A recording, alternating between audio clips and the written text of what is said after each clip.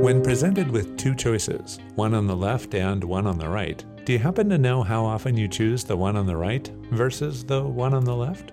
Righties want to choose the person or the product on the right. Lefties, on average, the person or product on the left.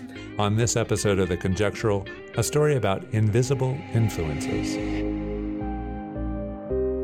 Suppose you're at the store. You need to buy some paper towels. You find the shelf where they're located, and there are just two options in front of you. One is on the right, one is on the left.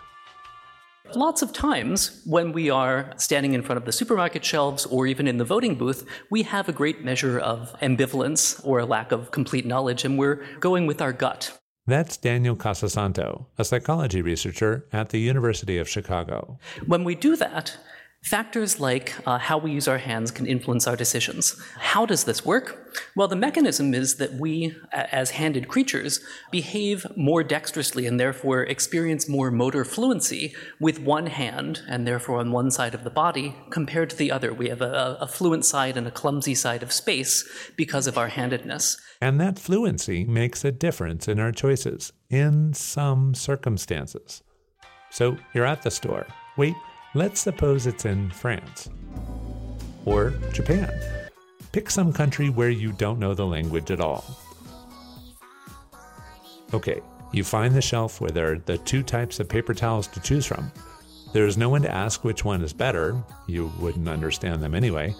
Both shelves are fully stocked, so you can't tell which one is more popular with the locals, and you can't read the package. Not one bit. You can't feel or smell them either. But you can see through the clear plastic that they're wrapped in that they are, in fact, paper towels. And you need to buy some. So, which do you choose? The one on the left or the one on the right? When, like Casasanto says, we have a great measure of ambivalence or a lack of complete knowledge, and we're going with our gut. Now, maybe it's just me. And yes, I'm the one who started a show called The Conjectural. But I think life is full of decisions like these. No, not because of ambivalence, at least not for me, but because it's pretty much impossible to have complete knowledge about anything. And we're going with our gut. Of course, Casasanto didn't do his research with subjects choosing paper towels in Japanese supermarkets. I just made that up to help you imagine feeling really ambivalent about a choice. Rather, it was through controlled experiments in the lab that his team showed that your handedness is influencing you. We know that this is the causal factor because we manipulate this in the lab. We bring righties into the lab and they start out thinking that the right side is good.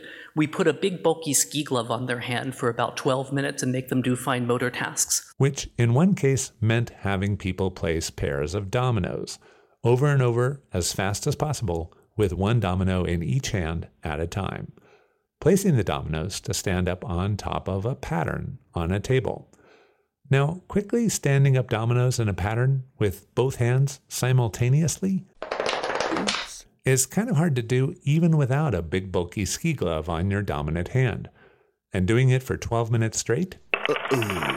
That's frustrating.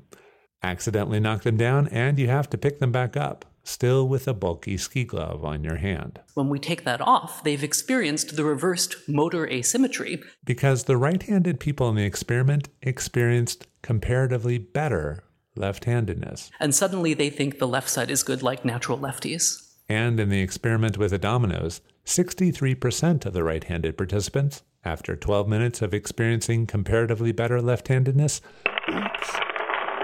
gave preference in a choice to things on their left side. How's that compare with right-handed people who did the same experiment with a glove on their left hand? So that their right hand was and remained the most skillful at setting up the dominoes? 77% of them gave a preference to things on their right side. So this invisible influence is strong enough, after only 12 minutes of fumbling around with dominoes because of a big bulky ski glove, to switch righties into behaving like lefties.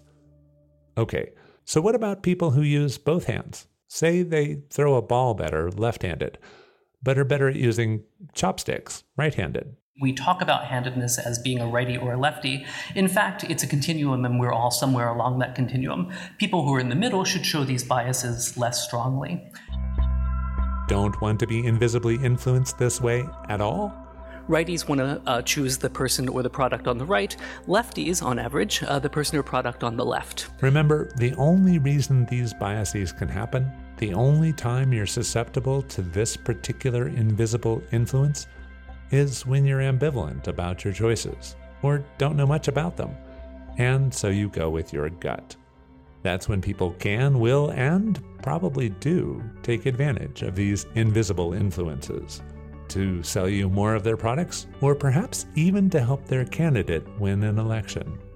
So, to keep from being invisibly influenced in this way, the solution is simple. Get interested and involved, and learn as much as you can about your choices before making a decision.